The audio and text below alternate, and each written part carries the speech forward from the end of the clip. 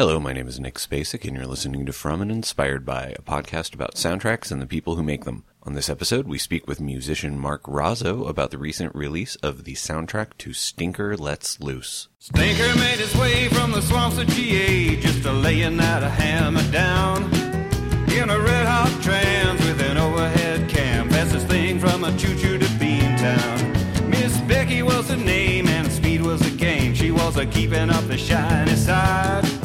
All in one, 6 of Schlitz for old President Grid, so they were rolling like the Crimson Tide. Stinker lets loose, Stinker lets loose,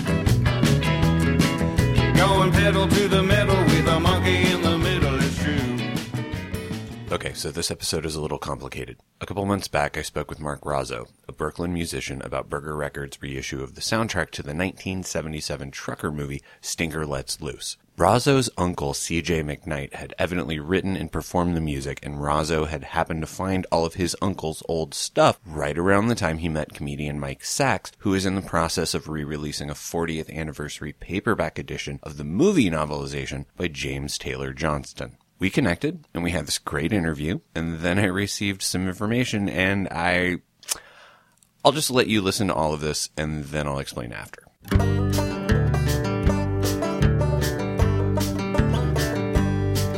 That man, he liked to ride, ride, ride, ride, straight to his beer. That stinker, he don't like to never ever hide. That stinker, he don't got it all, nothing to fear. Thank you so much for doing this. I'm glad you took time out of your afternoon to talk about like this lost soundtrack. It's kind of a fascinating thing. Like it seems like this, like the novelization and everything, the release of that last year, like really sort of like raised the profile of Stinker Lets Loose. Like it was like a lost thing.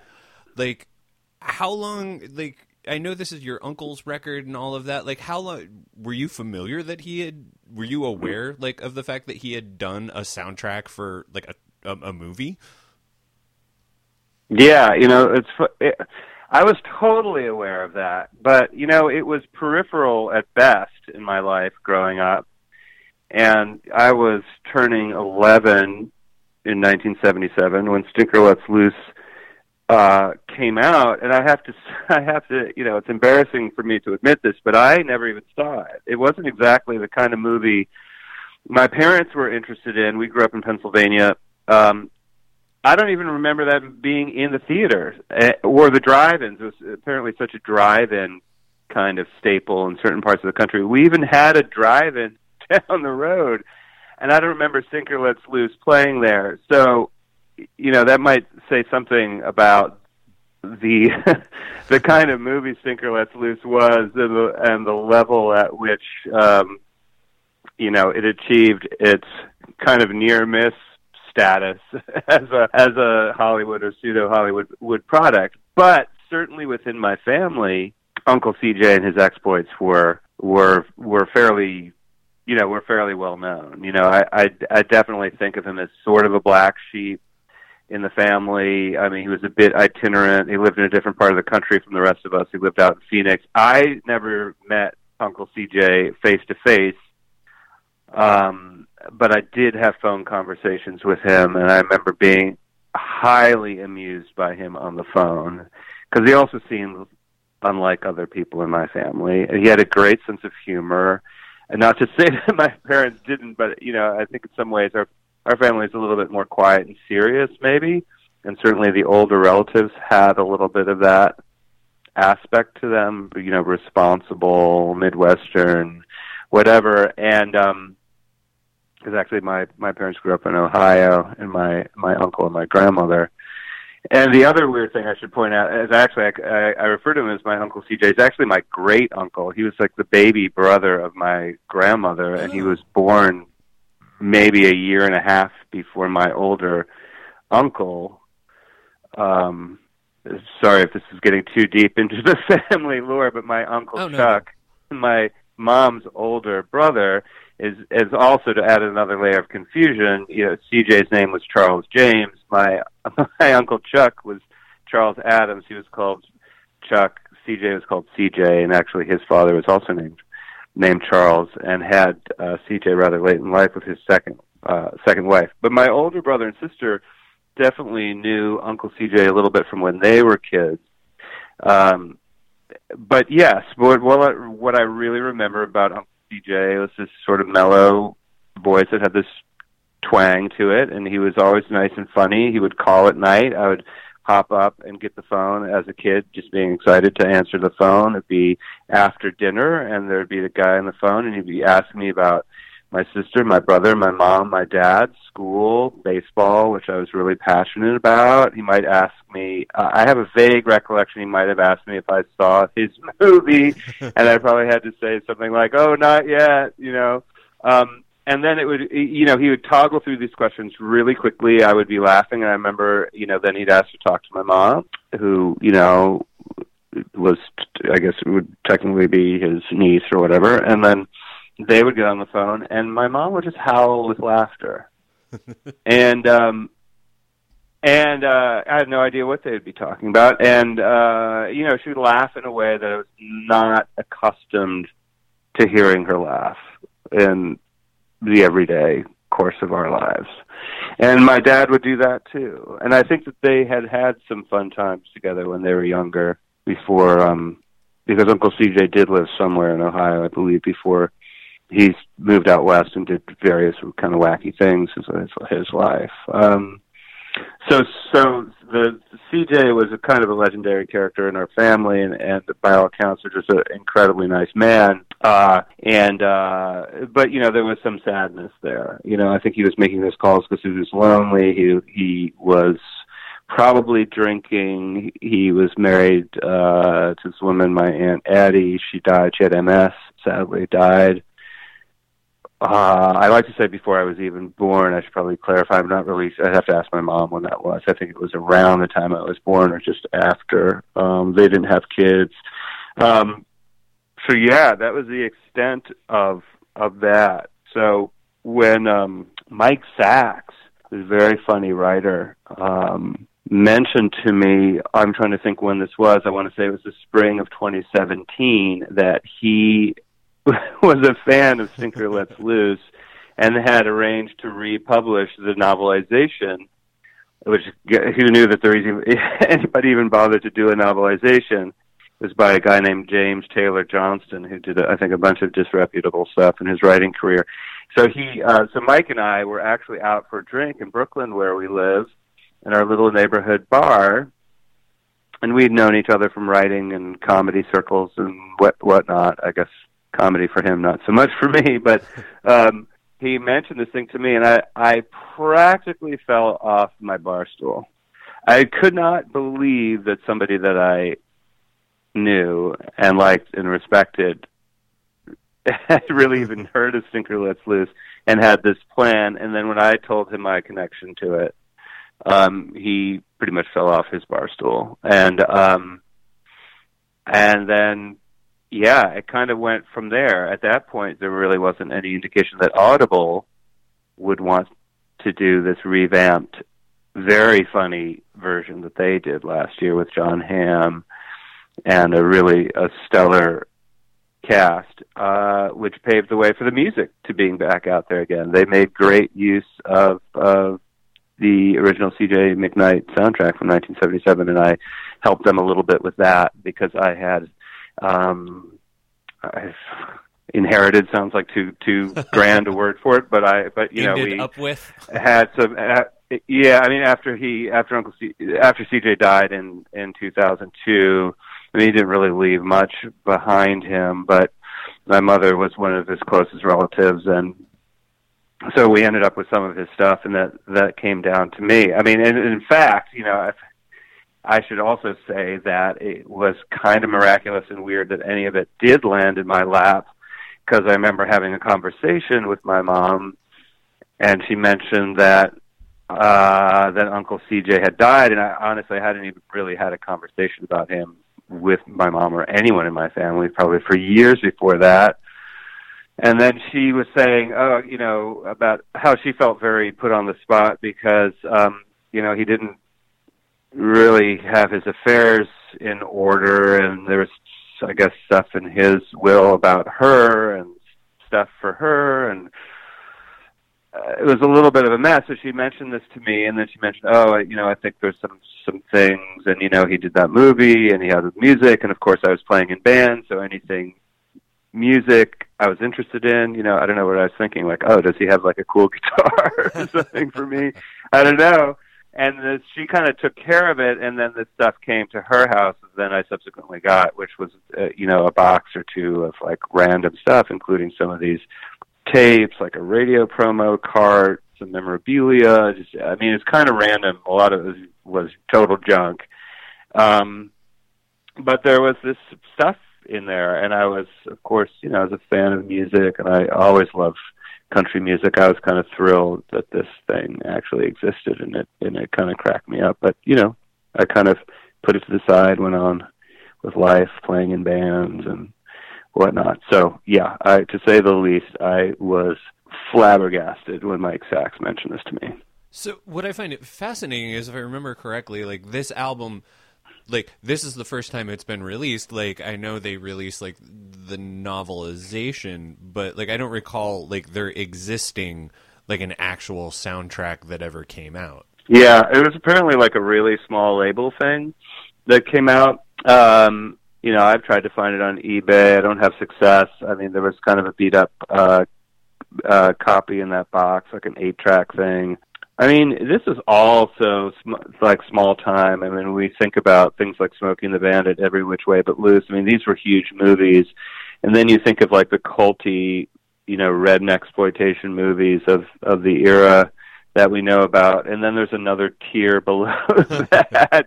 And Stinker Lets Loose was kind of that. And I think also, it was just the whole project was in some kind of distribution, copyright, ownership limbo, and it may still be, and that's part of the reason why we don't, it's not showing at your local art house movie theater or all over YouTube. It's funny because I'm sorry, go ahead. Oh, the Alamo Drafthouse hasn't picked it up or anything for like ironic Tuesday night screenings. Not yet, but maybe we're heading in that direction now. If enough people are interested. With a great Nighthawk cinema here in my neighborhood of Brooklyn, here in Windsor Terrace. But yeah, so it's really been, I have to say also, it's just been so incredibly fun to engage with this. And actually I realized, of course, now I regret, never talking with him about any of this. Because it's all wacky and fun, It's like my uncle was the poor man's C.W. McCall. And I didn't appreciate it or something, I think I had that. I kind of knew that on some level when I was a kid, but it didn't really mean anything to me. Yeah, when you're like 11 and you're listening to music in the late 70s, you're probably not listening to like C.W. McCall or Waylon Jennings or things like that. You're listening to like your Led Zeppelins and your Cheap Tricks and your things like that. Exactly. And as much as stuff like Eastbound and Down was on the radio because that was a moment, and there was a moment of redneck chic in the late 70s that was really interesting with a Georgian in the White House and Hee Haw and a lot of crossover country. Yeah, I was I was listening to old Beatles records and loving all that, Peter Frampton on the radio or Wings or, or Led Zeppelin or Pink Floyd. And, so it felt kind of culturally removed, from both where my head was at musically and kind of what my family was about, So it didn't really stick. And I think there was even, probably on some levels a little bit of embarrassment about the Stinker Let's Loose connection. I don't think my mom ever, I didn't even know if she thought about it enough to be embarrassed by it, really. I don't want to make it sound like it was considered like a black spot on the family name or anything like that, but it was just so small time that I'm sure, my mom's attitude was like, oh, God, yeah, Uncle CJ. I've mentioned it to her a couple times. She still my mom is still living. She's in Florida now, and she's amused by it. But it's kind of like, I don't think she was ever particularly impressed by it. So anyway, it's funny. I mean, she has such a low key attitude about it. For other things that impress her more, I guess. But it sure has been fun to get this back out there. And I have to say that I feel like Burger Records, Sean Borman and those guys did such a great job of repackaging the soundtrack. It's a beautiful product.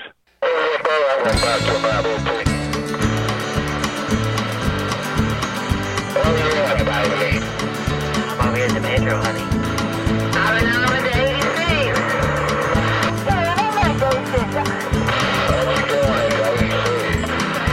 Thinking about you, big boy.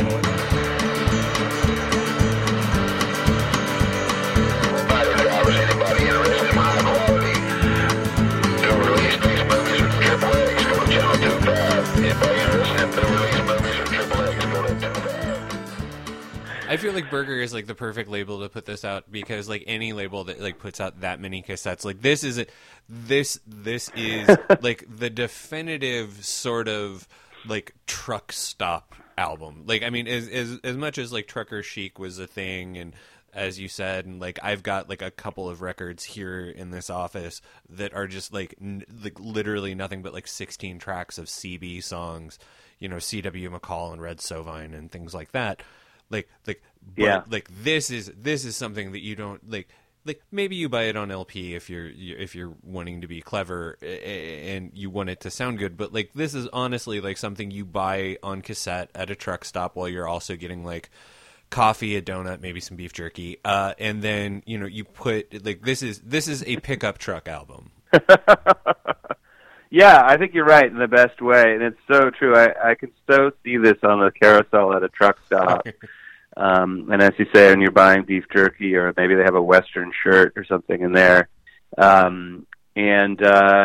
Yeah, I mean, Burger, they're the perfect people to do it. I mean, just to kind of get it and get why it's amusing and also get why it's cool. I mean, I listen to this stuff and I'm like, wow, this is actually pretty good. Like, that's a really catchy theme song, And I know that a lot of commentary about the Audible production last year, was about the music, and the response to it was really strong.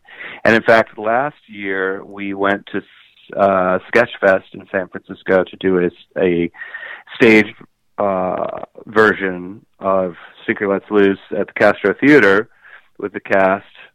John Hamm and Busy Phillips, Kevin Pollak, people like that, and I played some Uncle CJ's tunes just on an acoustic guitar with my friend Eric Paparazzi from Cat Power. We play in a band together called Bambikino, and it was great playing that stuff live in a huge theater, just with the two acoustic guitars. People were clapping along, the cast was laughing, and I just felt like this is such a wonderful moment, I mean, honestly, it was like if only Uncle CJ had been around for this.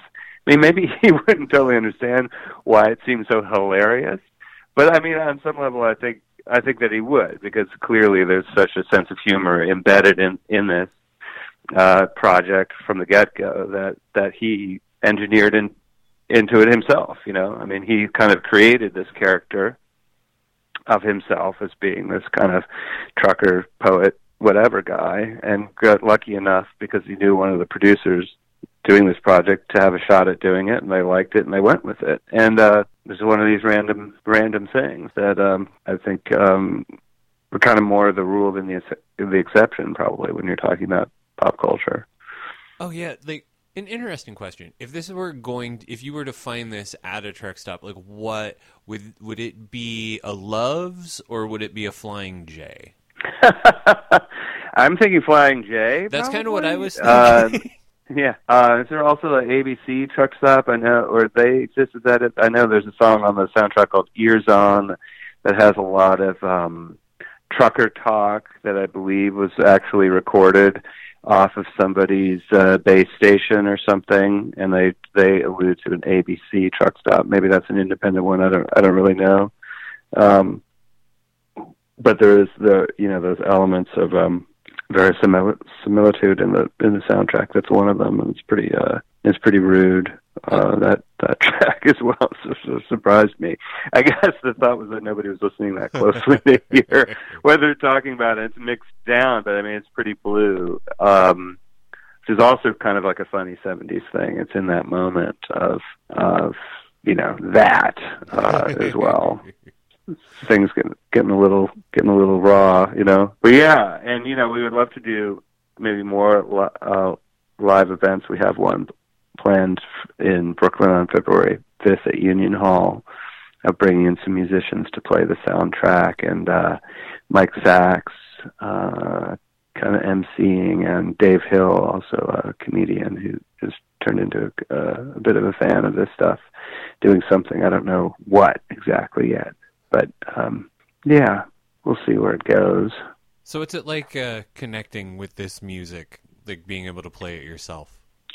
It's really great. I mean, it's a little, I want to say it's a little bit out of my comfort zone, but I've always had a thing for country music, for Bakersfield Sound, for Waylon and Willie as well, and Jerry Reed, absolutely, and in recent years there are some country-ish elements in my old bands, Champale and Maplewood, and then the last couple of years I've been playing with some guys who play regularly in New York at Hill Country, which is there's actually a barbecue joint that has a really lively music program of just playing a ton of country covers, Roadhouse stuff.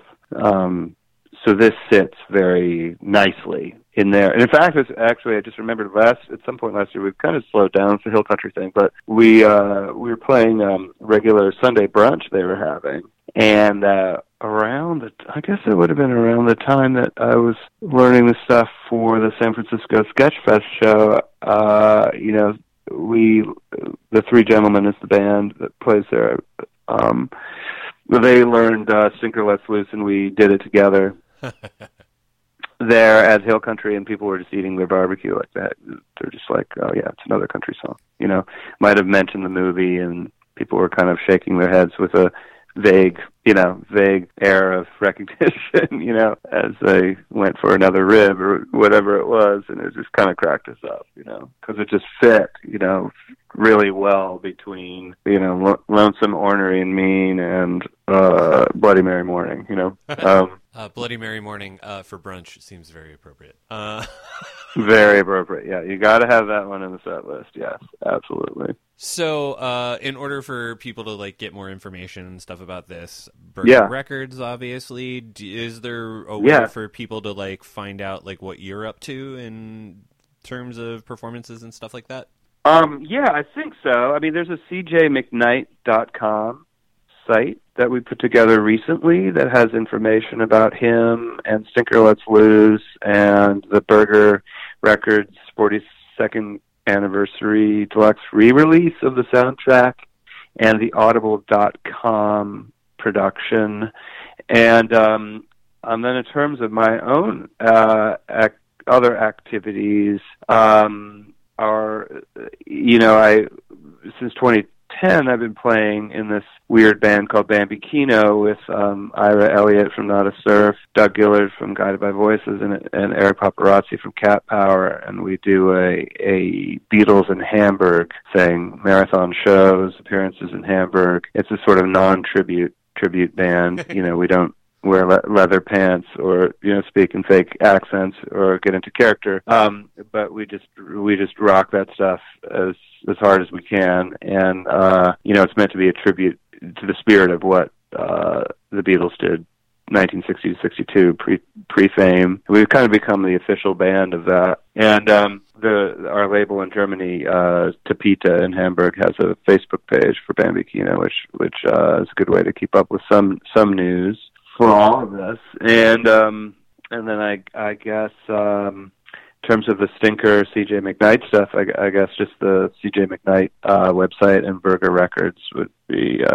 good places to consult for that. I mean, we'd love to do more of it. I would love to go out to LA and play a show, do Sketchfest again, see where it goes if there's interest from this record. Well, Mark, thank you so much for talking to me about your great uncle's music. This has been really fun, and it's been really cool hearing like the whole story of how this came to be.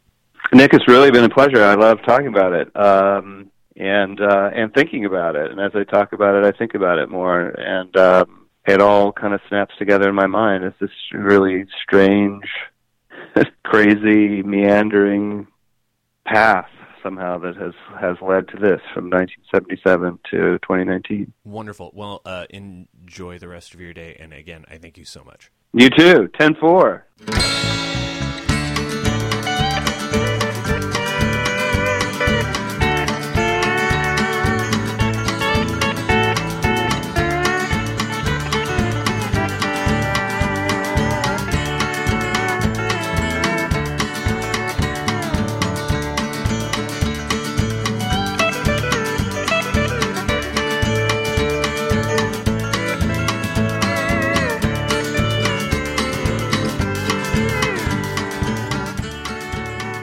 So, great story, right? All this coincidence and kismet coming together at just the right time. Turns out it was all a goddamn lie. Mike Sachs wrote the book himself, Mark Razzo made all the music, and it was all a big hoax. Turns out Sachs admitted it actually all the way back in May of 2017 when the book first came out in an interview with Vulture, so I should probably do a better job of vetting my guests.